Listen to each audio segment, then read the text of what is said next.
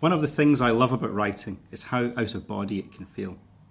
There are times when I'm writing and my mind is led in unexpected directions by the rhythms of language, or by an unplanned sequence of ideas, or by an image that grows wings. Although I often have an outline of where I want a piece of writing to go, this plan can be hijacked by something just below the level of my conscious, rational mind. When that happens, it's thrilling, and afterwards I look back and think, did I really write that? Some of this inspiration comes when writing a first draft, but that's only the start of the process. I always do part of my writing on paper. When writing poetry, the first drafts are in pen and ink. The physicality of working this way appeals to me, and I'm convinced I think more freely in longhand.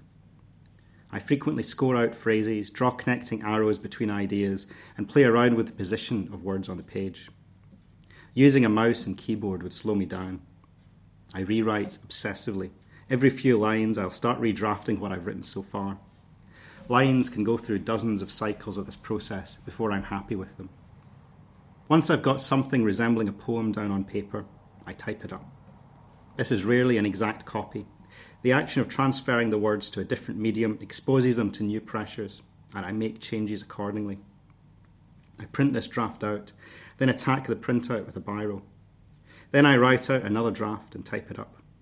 Sometimes a poem will travel a dozen times between page and screen. When I think I've finished, I lay the manuscript aside. The euphoria of completing a piece of writing is to be distrusted. Invariably, you're convinced you've written a work of world-altering genius. Returning to it a few days later means approaching it with a fresh perspective, and the flaws which initially seemed like transcendent inspiration are more apparent. Eventually, I'm ready to show my work to someone else and get their feedback. Then, it's time to redraft again. When writing prose rather than poetry, I have a page of handwritten notes beside me, but otherwise I go straight to the typing stage. There then follow several hand-annotated drafts. When I'm struggling to fix a thorny sentence or paragraph, I often decide the best solution is to remove it. I find it psychologically easier to cut and paste into a separate document of reserved material than to delete passages permanently. It's easier to work with a pre-existing draft than to start from scratch. An empty page can be terrifying, as there's a tendency to feel like any marks you make in that undisturbed white have to be perfect.